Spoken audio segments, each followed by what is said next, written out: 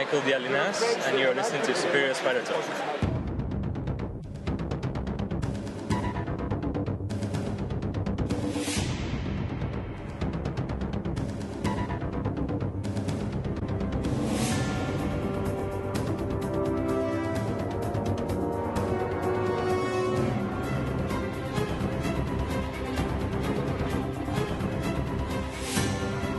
Hello and welcome to the Superior Spider Talk. My name is Dan Gvozden, and I'm the editor of GrindMyReels.com. And I'm Mark Giannacchio, the editor of the Chasing Amazing blog. Thanks for joining us for the 18th episode of Superior Spider Talk. We hope you enjoy this podcast and that it provides an intelligent conversation between two fans and collectors as we hope to look at the Spider-Man comic universe in a bit of a bigger picture. And for episode 18, we'll be discussing Superior Spider-Man 19, which concludes the recent 2099 arc. We'll then move to some listener feedback from you, our amazing listeners, and conclude with a discussion of one of our classic issues. This time around, based on some of the events of Superior 19, we'll be discussing the iconic Amazing Spider-Man number 33. If you want to skip to a specific section, just use the chapter selection arrows on your player. Also, if you hear this sound, please check out your iOS device for a link to an article, video, or image to enhance your listening experience. And now let's get on with our review of Superior Spider-Man 19.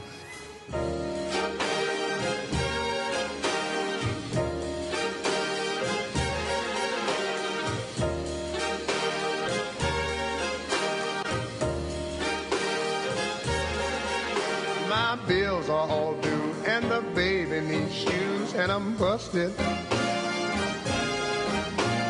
Cotton is down to $1/4 a pound, but I'm busted.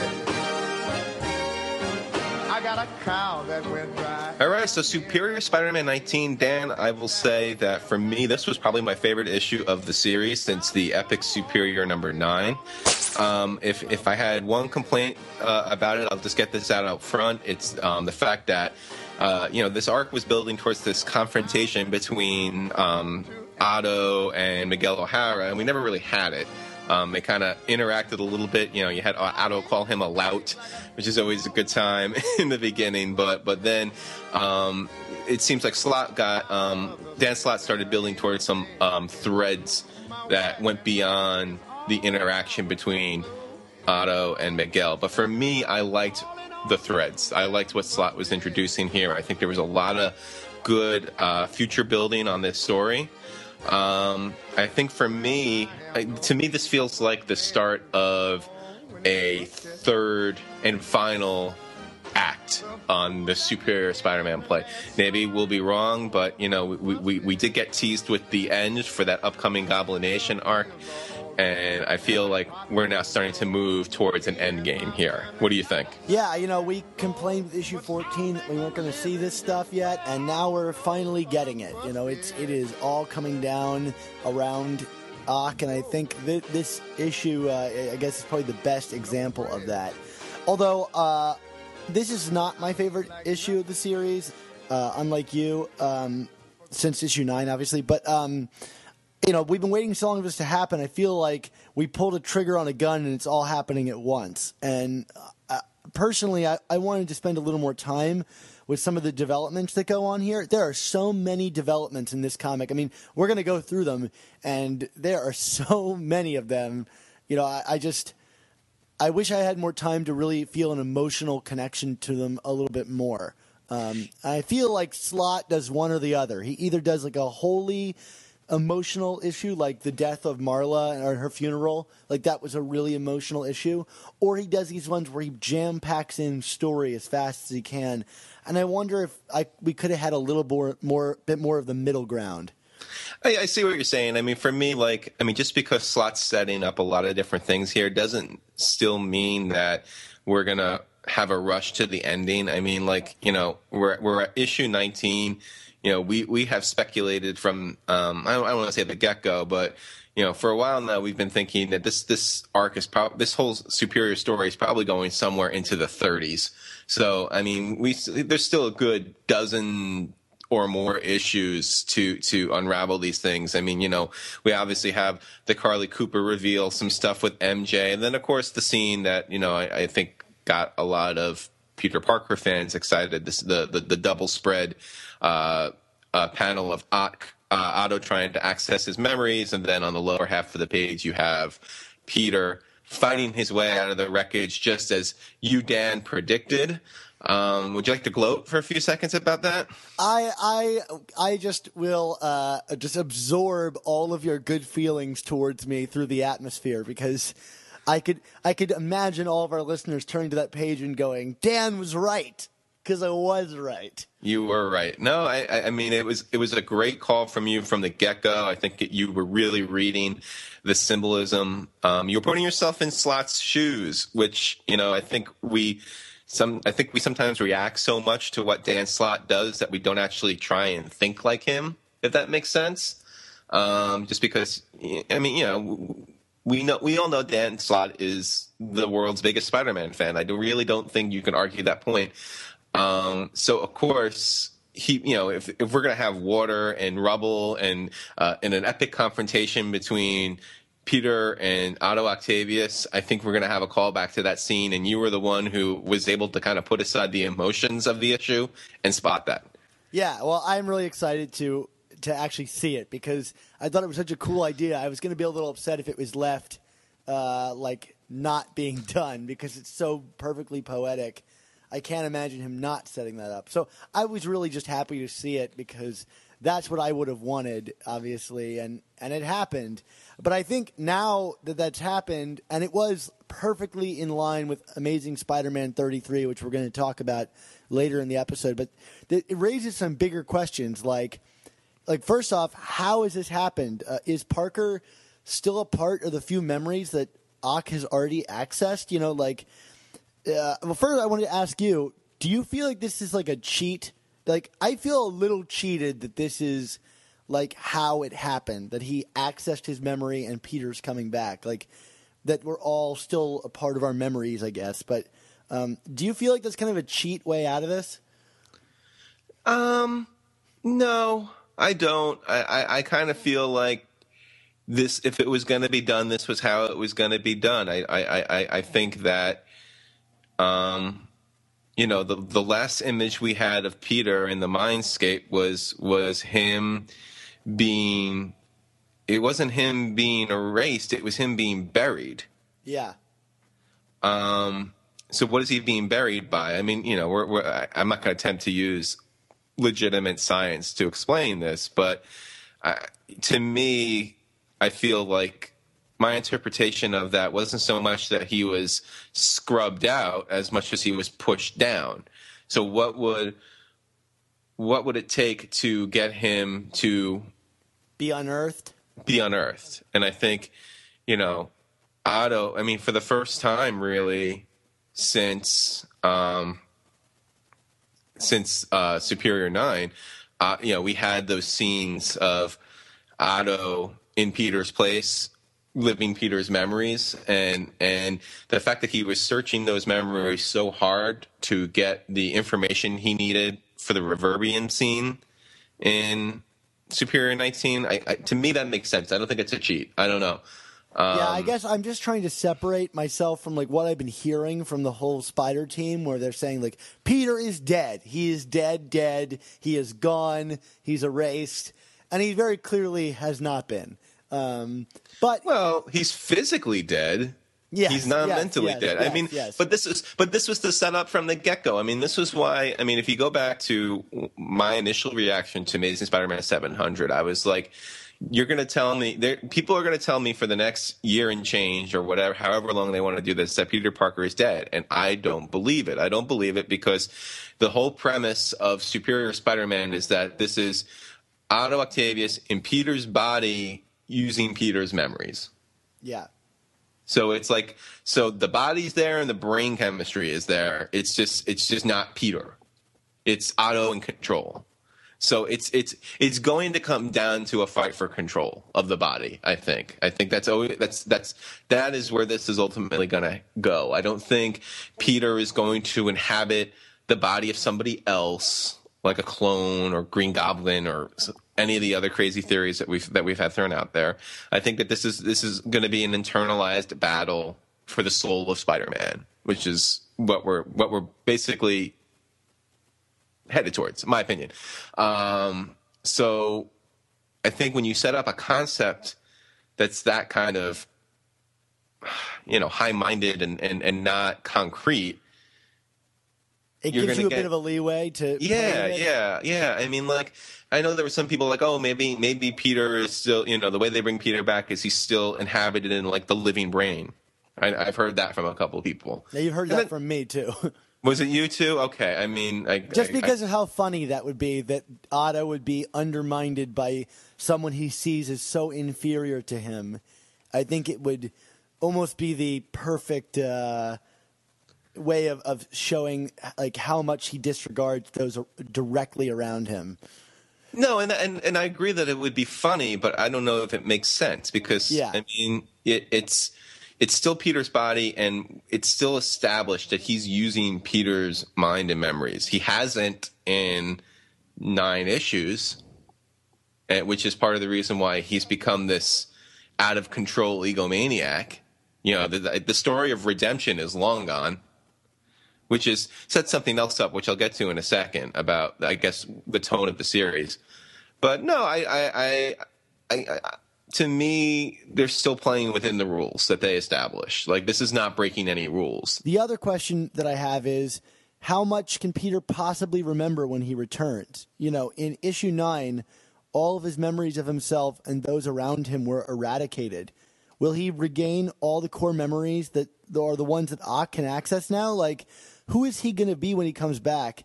And I got to ask you, Mark, do you think that this is the creative team's final attempt to return Peter back to his origins? Is this them trying to do one more day, like getting him back to who he was when he was popular in the 60s and 70s?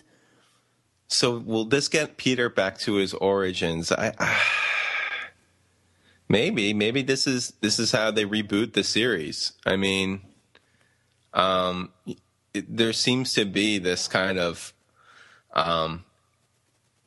intentional thing from Marvel and all comic book companies to the era of high numbering seems gone, and I wonder if the end of the Superior era and the return of Peter just leads to the relaunch of another series. Amazing Spider-Man might really be done outside of these 0.1 issues that they keep trying to release. I don't know if I agree with that. I think that name is too marketable. Yeah. Or maybe it's the Amazing Peter Parker. Or maybe, I don't know. I know what you're saying. But, I don't know. I can see this going into another hard reboot of the series starring Peter Parker. And maybe I think the world that he's living in is still going to be what it is in current continuity. I don't think it's like I don't think we're gonna go back in time and relive stuff Ultimate style. Yeah, and he's gonna have to deal with the repercussions of all this. I just wonder if this is their way of doing like a clean slate and saying like, okay, now we've got him back to square one without all of the complications of his relationships and who he is. Is this now Peter Parker just straight up? But you still have to maintain the Uncle Ben and Aunt May dynamic because that's why he is who he is. Yeah, no, absolutely. I don't know. It'll be interesting to see how. I mean, that's the thing. I mean, because then it becomes like, how much do you cut from the bone, so to speak? You know what I mean? Like, where does that end? I mean, that could be a way to clean break officially from MJ and Carly and Anna Maria and all these other people and Harry Osborn and etc. But you can't cut too far because then why is he Spider-Man? Yeah, you're right. So it was just an interesting idea because to me it seems like this could be a great way to have handled the whole one more day thing, the undoing of a marriage and the undoing of the things that have made Spider-Man so complicated. But I kind of already did all that hard work of doing that when they put Dan Slott on the book. Yeah. So like, it's just funny because I feel like, for me, and I don't know that I think this is a reboot per se, but I think it's interesting that Dan Slott is doing what they probably should have done in the first place. Yeah, no, I agree. I mean, this is the better version of Brand New Day, and One More Day in terms of how to start Peter over. Yeah, at least romantically. If I could backtrack with you though, one second, just going back to that double page spread, just from a sheer art standpoint, what did you think of Stegman's job on that? I thought it was really phenomenal. I mean, it's not like perfectly penciled it's so as to reflect the fact that he's reaching into like fuzzy memories, but man, I loved seeing his interpretation of all those scenes, all the different art styles that were from those different eras. To me, this is the best looking pages of the book. Those 2 pages. And what's kind of funny though is, I mean, when I first saw that spread, I almost missed Peter's silhouette. The way, you know what I mean? Like your eye naturally grabs to the memories up top that you almost miss the key elements of the bottom, which I thought was kind of sneaky. Yeah, and it's probably the point of it too, right? He's not all the way back. It's a subtle hint. Yes. Or maybe not so subtle, but it is there. Right. To kind of guide you back, yeah. No, agreed. So if we could, I just want to talk a little bit about the tone of the series now, or what I think and hope the tone will be going forward. So, I mean, we've Superior is kind of, and this is why I kind of likened it to a 3-act play.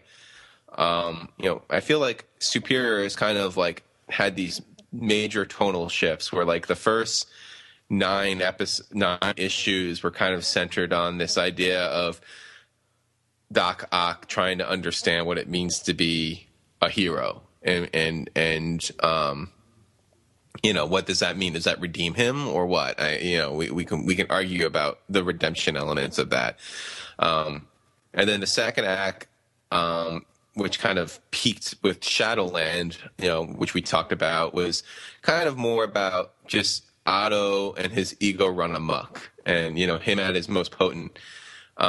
This final act seems to, looks like it's shaping up to be him getting this comeuppance, but just like, I mean, he's going to do there's still going to be damage to Peter and his reputation along the way, but like this understanding that Otto Gunther Octavius cannot be a hero. And I want to read, like we talked during the last issue, are these characters we want to keep reading about?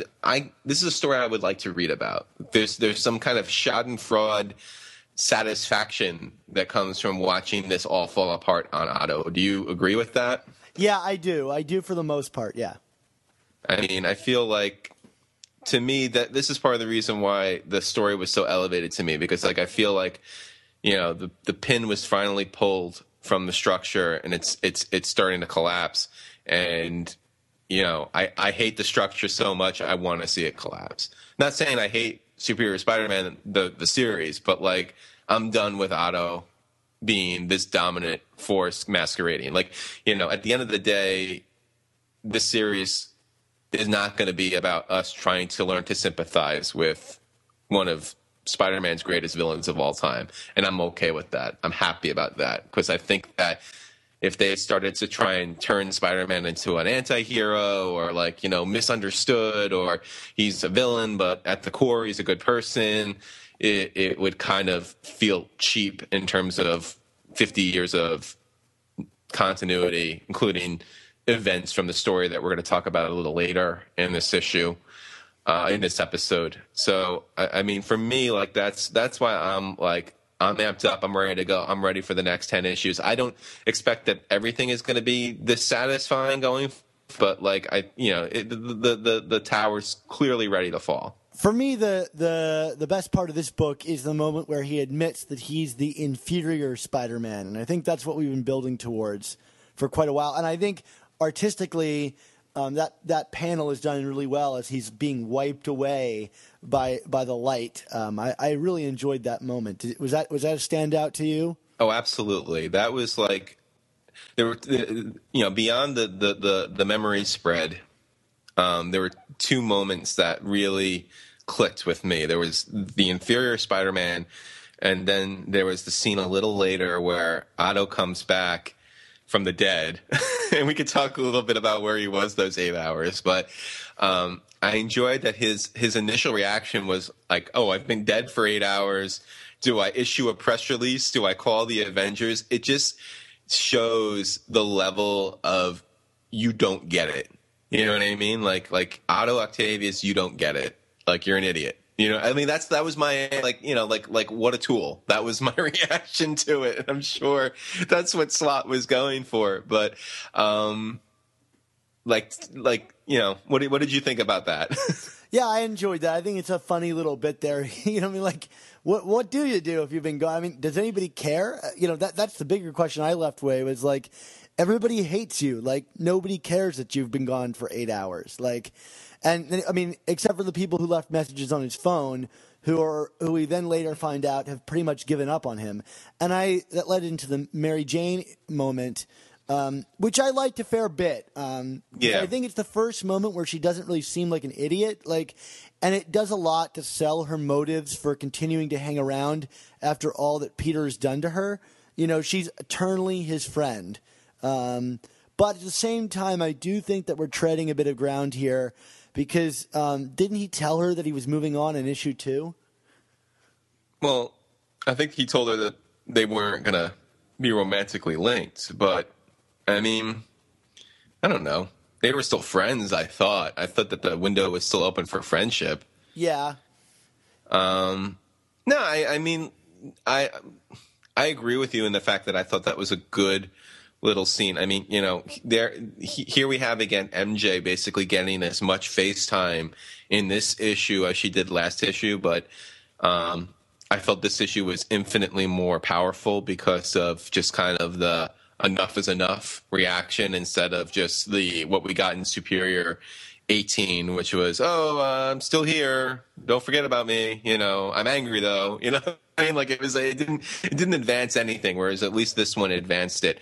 I still question. I mean, I don't know. MJ has certainly been around some wacky stuff during her time with Spider-Man, and the fact that she kind of explains it all away as, well, I know you're upset about Sable and Doc Ock and all these other things that have happened to you recently, but I'm moving on. And I still would like to see MJ at least have a little more clue about what might be going on. Yeah, building giant robots and demolishing an entire part of the city is totally in line with losing a loved one.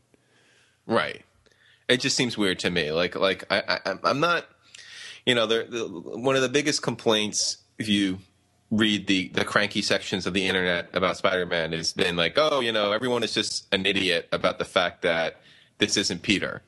And, I see that point to some degree, but I mean, it's not that I need somebody to turn around and be like, you clearly switched brains with somebody. You know what I mean? But like, I do agree that there needs to be a little more of an understanding of this. This can't just be explained away by like Silver Sable died and you're still broken up about it. Especially with Mary Jane, because she's the one that knows his secret. Like everybody else is like, oh, Peter's acting funny. Like they don't have the like mind space to put it in the context of, oh, but he regularly interacts with supervillains. Like, Mary Jane has that in her mind. She knows his, life.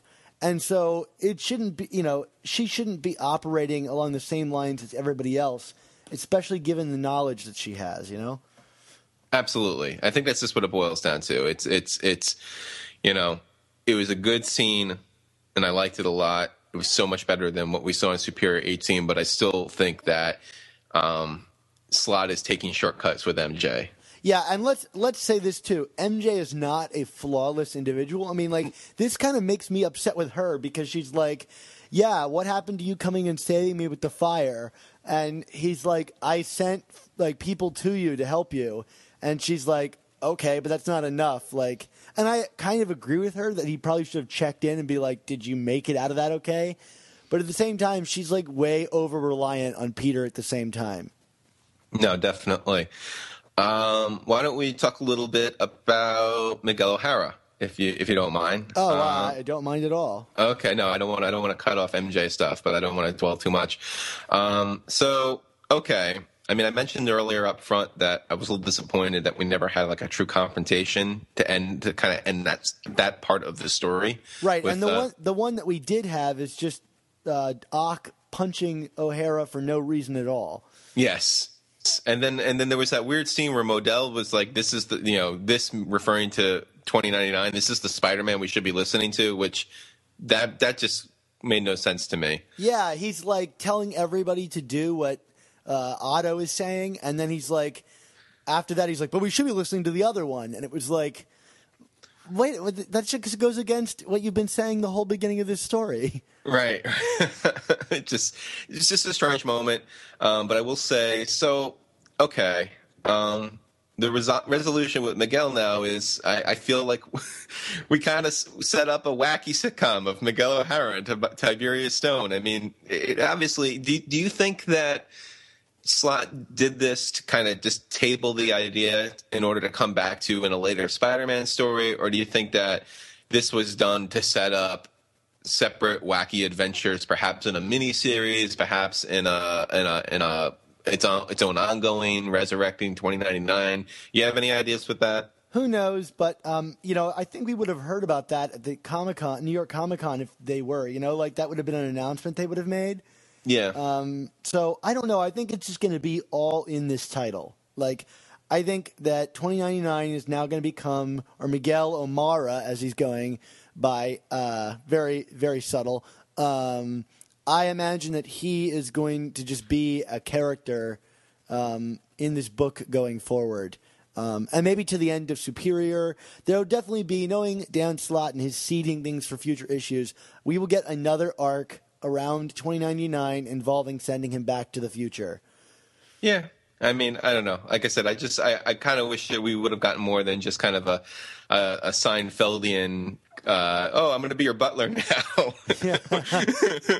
It's the show about nothing. This all-powerful evil organization taken down by one man's quick lie. Yes.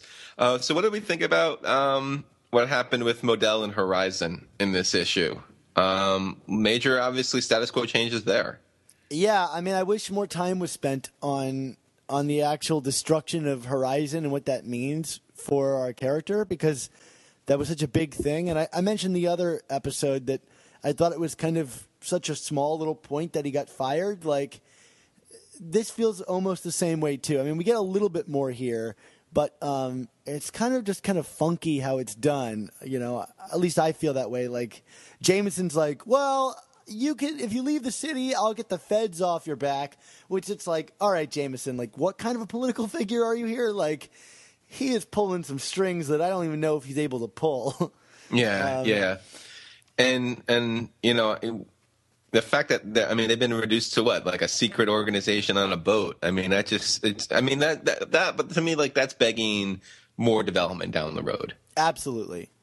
I mean, and I have a feeling that based on Modell's kind of now we're even to Spider-Man, that I wouldn't be shocked to see Horizon play a role in either fully exposing Otto or bringing back Peter. Yeah, well, now, Otto has Sojani as his assistant. Yeah. And Modell was, like, incredibly, like, rude to her. Like, nope, I'm not inviting you because I don't trust you anymore. I guess probably because she held on to the Reverbium. Yeah. But I was like, oh, man, that's kind of harsh. Like, Well, he's been burned now, so I actually kind of that didn't bother me at all. I mean, it didn't bother me, but I was like, ouch, man. Yeah. Well, I mean, is it any more of an ouch than Robbie Robertson firing Nora Winters after her boyfriend was revealed as the homicidal Hobgoblin? Yeah, no, that still takes the cake. Robbie is a serious a-hole. It's like who deserves a punch in the nuts in the Spider-Man universe? I think Robbie's still number one, but maybe Modell with what he did here is number two. just in case for those who rank this stuff. Anything else story-wise you wanted to tackle here?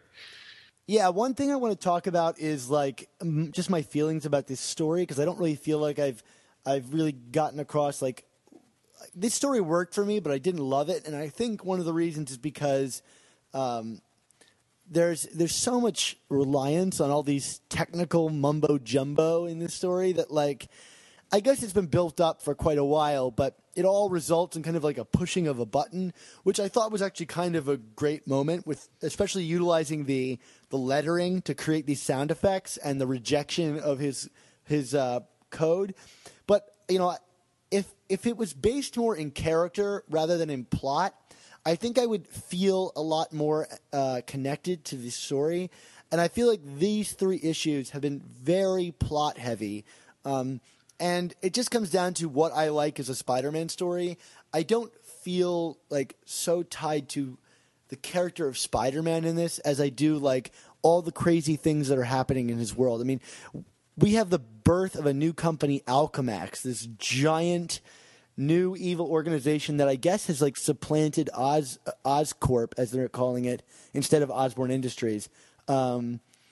In this universe, and it's just like, boop, with this new building up, like, whatever, like, let's just, cling glasses together. And I don't feel the scary power of what that might be. Like, that would normally be a whole issue just built around, like, the new building of this giant force in Spider-Man's world, But I think that we come back to that. I do. I really do. I mean, and I'm not trying to, I think that an issue like this demonstrates why Slott is such a good long-term storyteller, because I catch myself doing this where I get kind of, I don't want to say cranky, but like, well, what about this and what about that? And then he does pay it off, or he does come back to it, like it's like put a pin in that, we'll come back to it. And I think these things that we're talking about 10 issues from now, we're going to be talking about, well, that got resolved, and that's cool. But wait, what about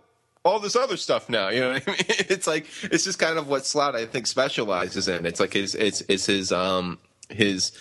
calling card as a writer on this title. So it's not that I disagree with you. I mean, like, I just, I'm so much at the point where I have to just wait and see. And that doesn't mean that you can't look at each issue individually and be like, well, wait, did this scratch the certain itch that you have as a reader? Did this work? Did this not work? I mean, I still maintain, and I know we're gonna have some fan mail that addresses this, that I still maintain that issue 18 didn't work for me. It just felt too disjointed. But for me, I felt setting up all these other things, there was more flow to it. It felt more organic. It felt natural. It didn't feel like it was like, oh, I gotta work this in now. I gotta work this in now. And it's like we're seeing the snippets, and I wouldn't be shocked if we come back to it. Yeah, and I don't want to belabor on this too much, but like talking about issue 18, which that is an issue of teases. Like, there is almost no story in that issue more than it is like, here's a bunch of little things happening. And right. This story is a lot better. Like it has a story in it. But I wonder if those little teases were excised from this, if we'd have a richer and more thoughtful story going on. And I don't want to pick on this issue, because I think it's something that we should always be conscious of when we're reading these is, are we getting a main course, or are we getting a bunch of like sides, And I think we get the main course here. Right. But it's just been something that's been rattling around in my brain. Okay. No, that's fair. Why don't we talk a little bit about the artwork? I know you always have some fun things to say about that. Yeah. I feel very similarly about this issue as I do the last one. I think it's a better looking issue.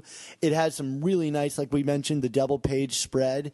And I think Stegman does a lot of things here, like some really cool dynamic images with, there's great stuff with the Wraith attacking the cars in, where is she? Oh, some South American country. Oh, no, it's an island. It's like a Cayman Island, right? Yeah, that's it. She's at the Cayman Islands. And, they use the tendrils of her, like, Wraith whatever those things are, her lie detector test tendrils. Yeah, her fear things. Yeah, I know what you're talking about. And they use that to kind of really add a lot of dynamism to the images. And there's a scene where Carly breaks into the office at the end to get the papers, and all the papers go flying everywhere, and it really like fills up the image in an interesting way. And so I think Stegman does a lot of good things in this issue that make this more dynamic than it would normally be, because it's kind of a very word heavy issue. And so I like that. I also liked just his interpretation of the deteriorating people in the present. Yeah, it's kind of really weird to think about them like still like acting, like moving around.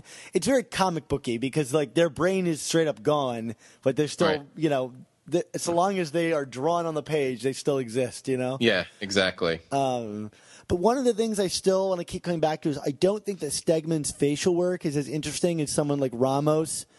His facial work is. Like many of the characters in this book, when they're not featured, like in the scene, they kind of look like they're checked out as they like stand around the background. They kind of have these blank expressions on their faces. And I was never a big fan of this whole bubbles of time. Those like holes in the time-space continuum that were going on, these yellow bubbles.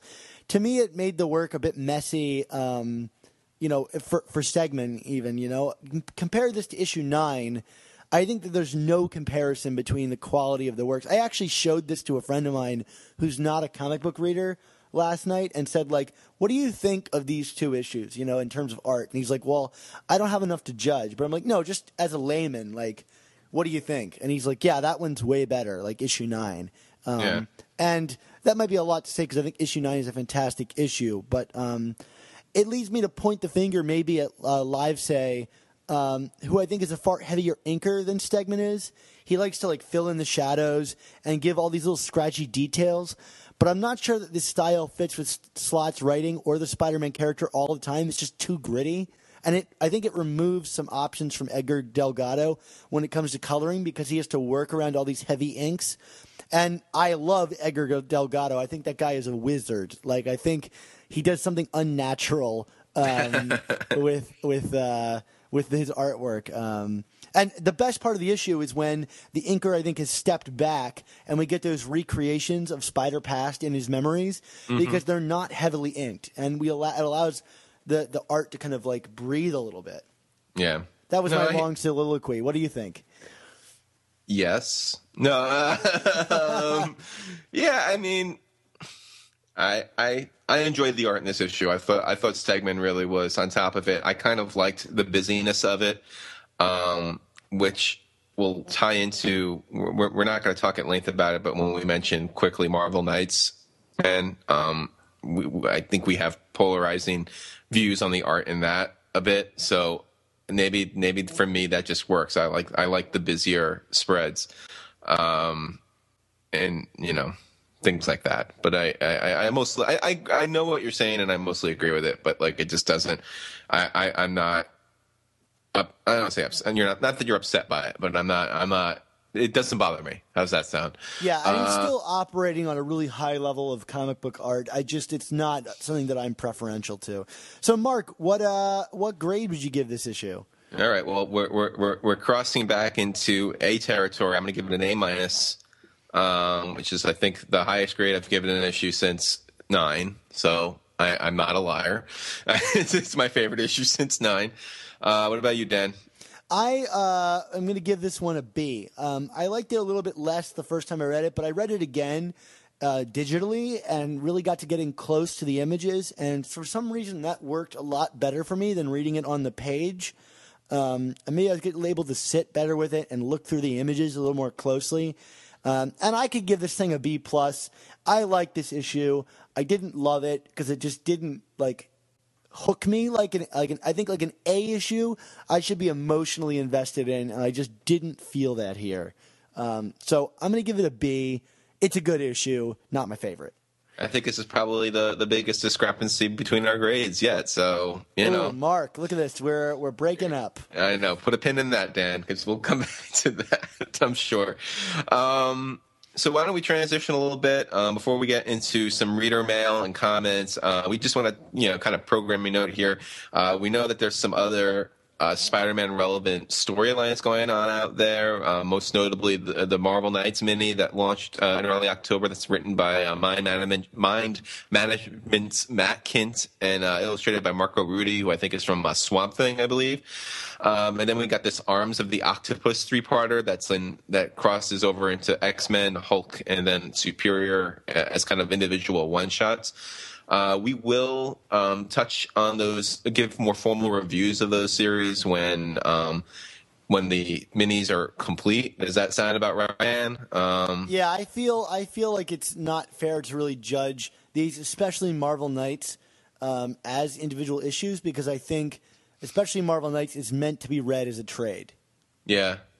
Well, I mean, I did speak to Matt Kint at New York Comic Con, and we'll have those interviews up eventually. But he talked a little bit about the process going into it. I mean, I actually thought it was kind of interesting hearing him talk about how he came to this, and I don't want to spoil the interview for you, but if it reads very isolated and kind of disconnected, there's a reason for that. As a whole, I enjoyed that first issue. I thought it was kind of really eclectic and different, and I liked how different it was. I think it kind of disagrees with the idea that we've heard from Marvel that in terms of Superior, and this is not a knock at Superior, but Superior is being done because we need to tell new kinds of stories with Spider-Man, and I feel like this Marvel Knights is an example of a new kind of a story using Peter Parker. But is it Peter Parker? I know you kind of had some issues with that, but just I like the idea of this. Yeah, I don't hate it. I just was not a big fan of the issue. I feel like the storytelling is really confusing, and I mean that's kind of the point. He's kind of tripping the whole time, but I needed a little bit more to ground myself in terms of what I was reading. I flat out missed some things, and there's just not a lot of story here. And so as art spreads, I was like, some of these are really cool. The artist obviously spent an incredible amount of time creating these pages. I mean, there's so much detail here in these pages that it's almost astounding. Right. I like that. I think it's a little too wild in terms of how divergent the art style is. But I'm willing to keep reading and seeing if more story develops. But if it keeps being this for all 5 issues of him just kind of tripping through, meeting all these villains and having fights with them that I'm not really invested in, I'm not going to enjoy it. So I feel like it'll be worth talking about at a later date. Yeah. We'll come back to it. And then in terms of Arms of the Octopus, I mean, I think that the second issue, kind of the Hulk tie-in, really kind of set me off. My initial reaction to the first part of it was this is harmless enough, but it seems pretty inconsequential. But then some reveals in the second issue have kind of set me in a foul mood about it. So I'm not really looking forward to how it concludes. But I think overall, I think what's good about these series is that we're bringing new talent into the fold, and these are some really kind of top up and coming people, and we've seen it on Superior team up as well. I mean, I know I'm not a huge fan of it, but Michael Del Mundo's art the last 2 issues has really seemed to inspire a lot of people, and it's good to see these new people like Matt Kint and Michael Fialinas, who we also interviewed at Comic-Con, who's going to draw the last Superior Spider-Man tie-in to this Arms of the Octopus, and Marco Rudy. It's good to see them get a crack at Spider-Man. Yeah, and I've been enjoying Arms of the Octopus. I never thought it would be really a substantial thing, but I think the writing is just really joyful, and I've been having a great time with it. So I just like it. It's fun, campy, old-school storytelling, but I agree with you. There's a reveal in the Hulk issue that kind of makes it feel really inconsequential, and I was kind of disappointed that there wasn't a smarter reasoning behind who these characters are. Yeah, I mean, without spoiling anything, I mean, it's just, you have a really cool concept on paper. What if Doc Ock were to come back? And, I feel like the opportunity to really tell an interesting, smart story kind of went out the window with what the reveal was in the Hulk issue. But like you said, it's fun. It's there's nothing. It's campy. It's very old school, very Silver Age. I mean, I even feel like the art has a very Silver Age aesthetic to it. And we have Hulk with puppies. So, what's not to love about Hulk with puppies? And Beast trying to date before he becomes a monster. Like, there you go. Yeah, that sounds like fun to me. So why don't we jump into some comments and whatnot, Dan? Awesome.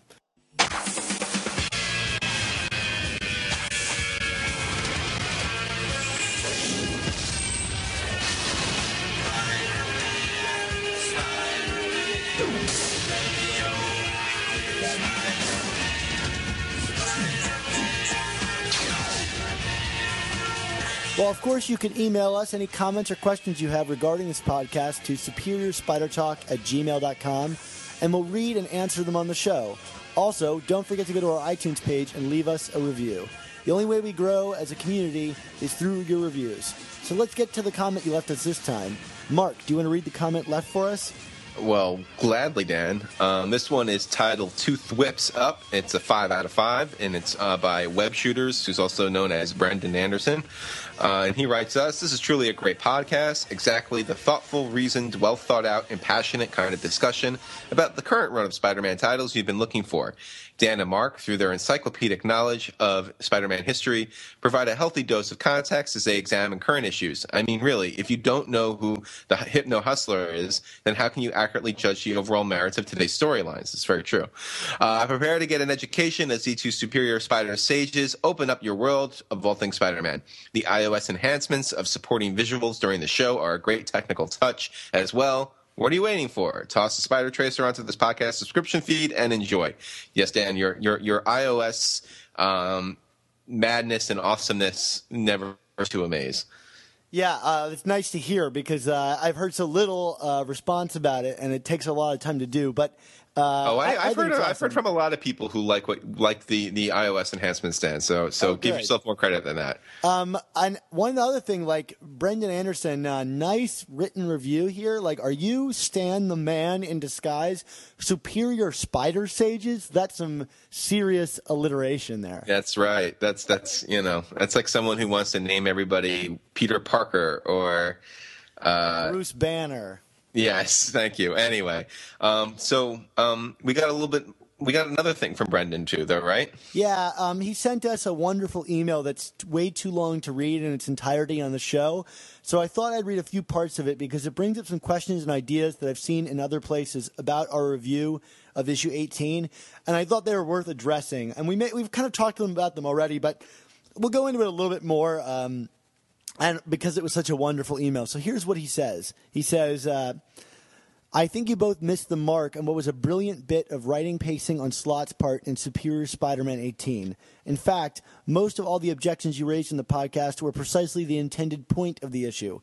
Let me explain. You said yourselves that Spock's ultimate undoing will undoubtedly be his unchecked ego. I have no doubt that you're correct. Spock's hubris and pride is at a level so high that he believes he and he alone can solve every single one of the problems that are currently rearing their head. But in issue 18, Slott masterfully shows how that isn't possible, and that in trying to do so, Spock is in fact causing all the threads to unravel faster and faster. So the reason the issue feels haphazardly paced is because Spock is haphazardly dashing from problem to problem with no real plan. The issue feels unfocused because Spock is supremely unfocused, running from saving his precious Horizon inventions to punching Spidey 29 to keeping track of his girlfriend to finding Hobgoblin and on, because he wants to do everything himself. Spock's world is crashing down around him, just like the plot threads of this issue are flying in all directions. The fact that it trips your brain's disjointed switch is, I believe, exactly what Dan Slott was going for, and he pulled it off in a really fantastic way. Had the issue been measured and controlled, it wouldn't have been nearly as effective in making you feel Spock's frantic frustration in losing his grip. Oh, and I love Slott's nod to Gwen Stacy's death when Spidey 2099 saves Normie from the falling car, and Liz complains he could have snapped Normie's neck. It was a great reversal, and one of those little things that makes me enjoy Slott's penchant for referencing spider lore at every turn. So, Mark, what do you think about this email? I mean, thank you very much for explaining it, and I don't disagree with what you're saying. I mean, but like sometimes it just comes down to instinctively, does something work for you or not? And while I understand that obviously they're starting, Dan Slott was putting the pieces into place for the puzzle pieces to start falling apart for Spider-Rock here. It still felt very circuitous. That's one of those words I can't say, Dan. It still felt very disjointed. There you go. That's a better word. About how it was told. I mean, I felt like we were jumping way too much. We were having ideas that just got no development whatsoever. And I maintain more or less what I thought about the issue. I get what you're saying, but it doesn't change me. Yeah, and I'm the same way. I think you're right about Slott's intention with the issue, but I don't think it's pulled off correctly because to me it doesn't feel like a Superior Spider-Man storyline, but a 2099 one. Like, he seems to be the main character of this issue, and if it was all Superior Spider-Man getting caught up in doing things, I agree, I would have felt that, but that was not how I took away from it. And I think all the issues in this, arc, and created by this issue of Superior Spider-Man, he uses none of his intellect in addressing any of these situations. He just goes in and punches 2099, and to me, it felt starkly different from the guy who had planned everything out so spectacularly in issues before. Though I guess it could serve to highlight that he is a master planner and not actually great at working on the fly. But one thing I do want to address that you brought up that I thought was really cool is the neck snapping thing and the go limp. I never picked up on that, and if it was an intentional reference back to Gwen's death, go Slott. But I did think that whole situation was really organic, or inorganic. I mean, because Superior Spider-Man causes that whole problem. It's just like inventing a problem just so you can make a point, and okay, I guess that works, but it doesn't feel satisfying to me. Yeah, and the kind of frenetic nature of the issue still doesn't change the fact that you have Tiberius throwing himself off a building to establish a point that we already knew, and that he already knew, or that we have MJ kind of coming on just to literally remind us that she's here. Yeah, and I think those things would work if it was a Superior Spider-Man story, but I don't think it is. Right. But again, we do thank you for the feedback, and it's good to get some pushback, Dan, right? Yeah, we welcome everyone to write us letters as wonderfully written as this one. Yeah, absolutely. So why don't we get to our classic review?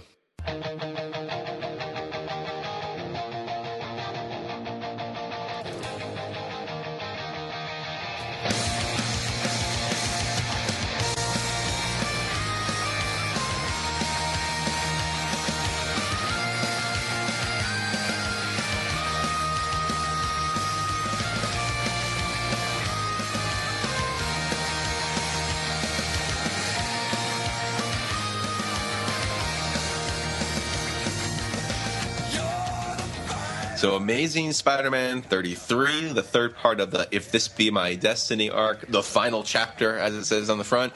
Dan, I kind of feel like for a Spider-Man podcast to talk about this comic book, it's almost like if, for one of your movie podcasts, if you decided to give a review of something, right? Yeah, that's a nice little comparison. Yeah, I mean, this is the definitive Stan Lee, Steve Ditko comic book, in my opinion.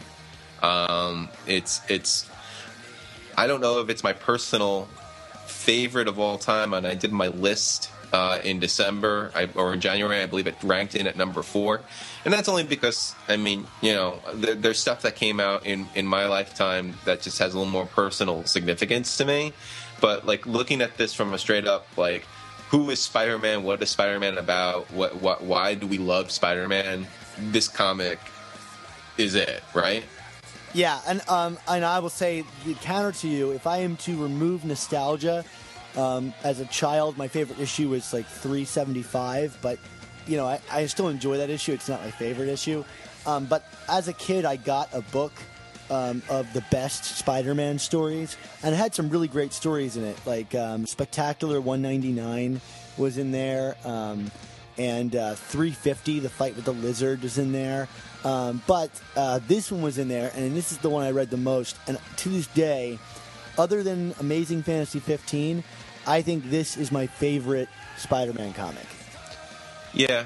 I mean, if you haven't read this issue or the two that precede it, I mean, go out and find it right now. I'm sure you can get it on Marvel Unlimited. If you have that, you can download it through Comixology, I'm sure.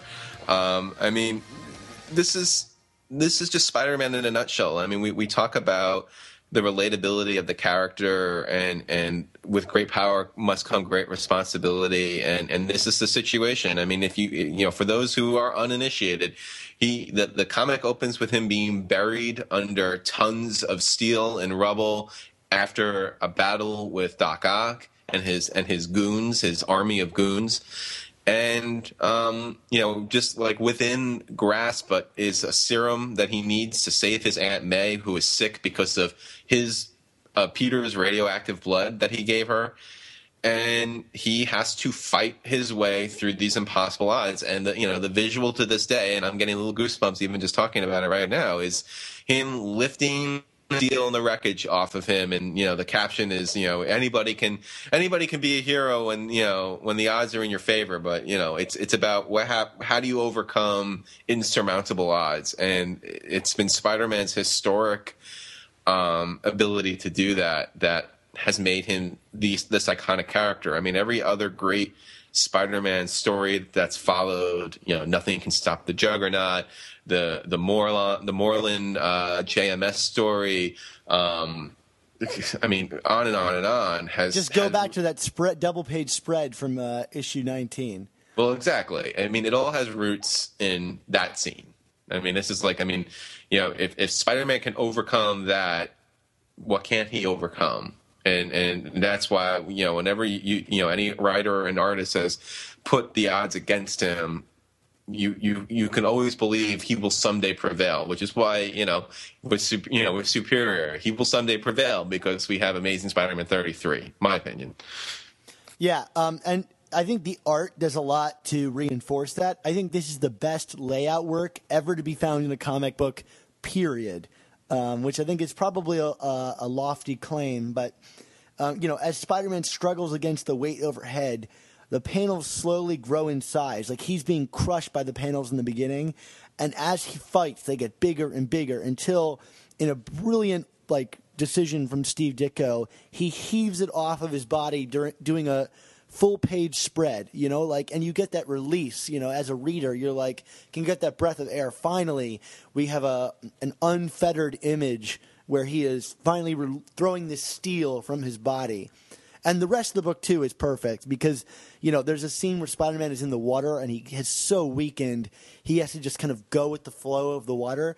And that's how you feel as a reader, too. Your eye is flowing through the page with how Ditko is guiding you through with his line work, and it's just brilliant. I love reading this book. Yeah, I mean, and something that I've always found interesting is the antagonist for this arc, Doc Ock. He's nowhere to be found in this comic, and you don't need him. I mean, we have some of his henchmen that attack him once it's out of the wreckage, but Doc Ock becomes inconsequential because that's not what Peter has to overcome at this point. Doc Ock sets it all up by when their fight leads to him being crushed, but his presence is unnecessary in this comic. There's so much drama from everything else that you don't even miss the villain, which is so odd for a comic book from the Silver Age. It's always been about the villain, especially a Marvel comic, the kooky, crazy villains. I mean, but not here, and you don't need it. Yeah, and what's also missing is kind of the spidery aspects of Spider-Man. There's no like gimmicks in this issue of I rigged up a blah blah blah. This one it emphasizes the man over the superpowers. I mean, certainly he lifts things off, but he's not lifting it you don't really feel like he's lifting it because he got bit by a spider. He's lifting it because of his sheer willpower to succeed. He will succeed because he's a man who fights more than he will succeed because he's a superhero. Right. And of course, another little interesting tidbit. I mean, Stan Lee and Steve Ditko get the collaborative credit. I mean, Ditko pretty much ran this issue, right? Yeah, this is when they were fighting, and he would just turn in his pages to Stan, and Stan would just like look over them. I mean, I can't imagine what it would be like to have these just dropped on your door. You know, like these pages to say like write text on this. Like, I would feel like sacrosanct touching these, but obviously, this is in hindsight. But I think Stan's work here is still really good. He knows exactly how to balance the art. But I mean, this is Ditko's show. Yeah, and then just in terms of the emotional resonance of the story itself, I mean, I know when you interviewed Paul Jenkins in Baltimore, he used this blueberry pie analogy. Would you care to kind of talk a little bit about that in relation to this issue? Yeah, I mean, the idea of the blueberry pie, if you haven't listened to that episode, and I suggest you do, is that, you know, we have a scene where Peter has to get home and deliver a blueberry pie intact to Aunt May, or she'll know he's Spider-Man, and along the way, the Green Goblin is trying to stop him. And suddenly we care so much about this blueberry pie. It doesn't need to be the weight of the world, you know. It can just be something as simple as a blueberry pie. And here it's this serum, you know, like it's just out of arm's reach. He needs to hold on to it against, you know, all, you know, ends. When these goons come to fight him, he doesn't even think about it. He just lashes out at them. And we care so much about this serum, you know. When we almost care more about the serum than we do about Peter. Like, that's what he needs to do to get it back there. And some little thing can become so important. The MacGuffin, as Hitchcock claimed.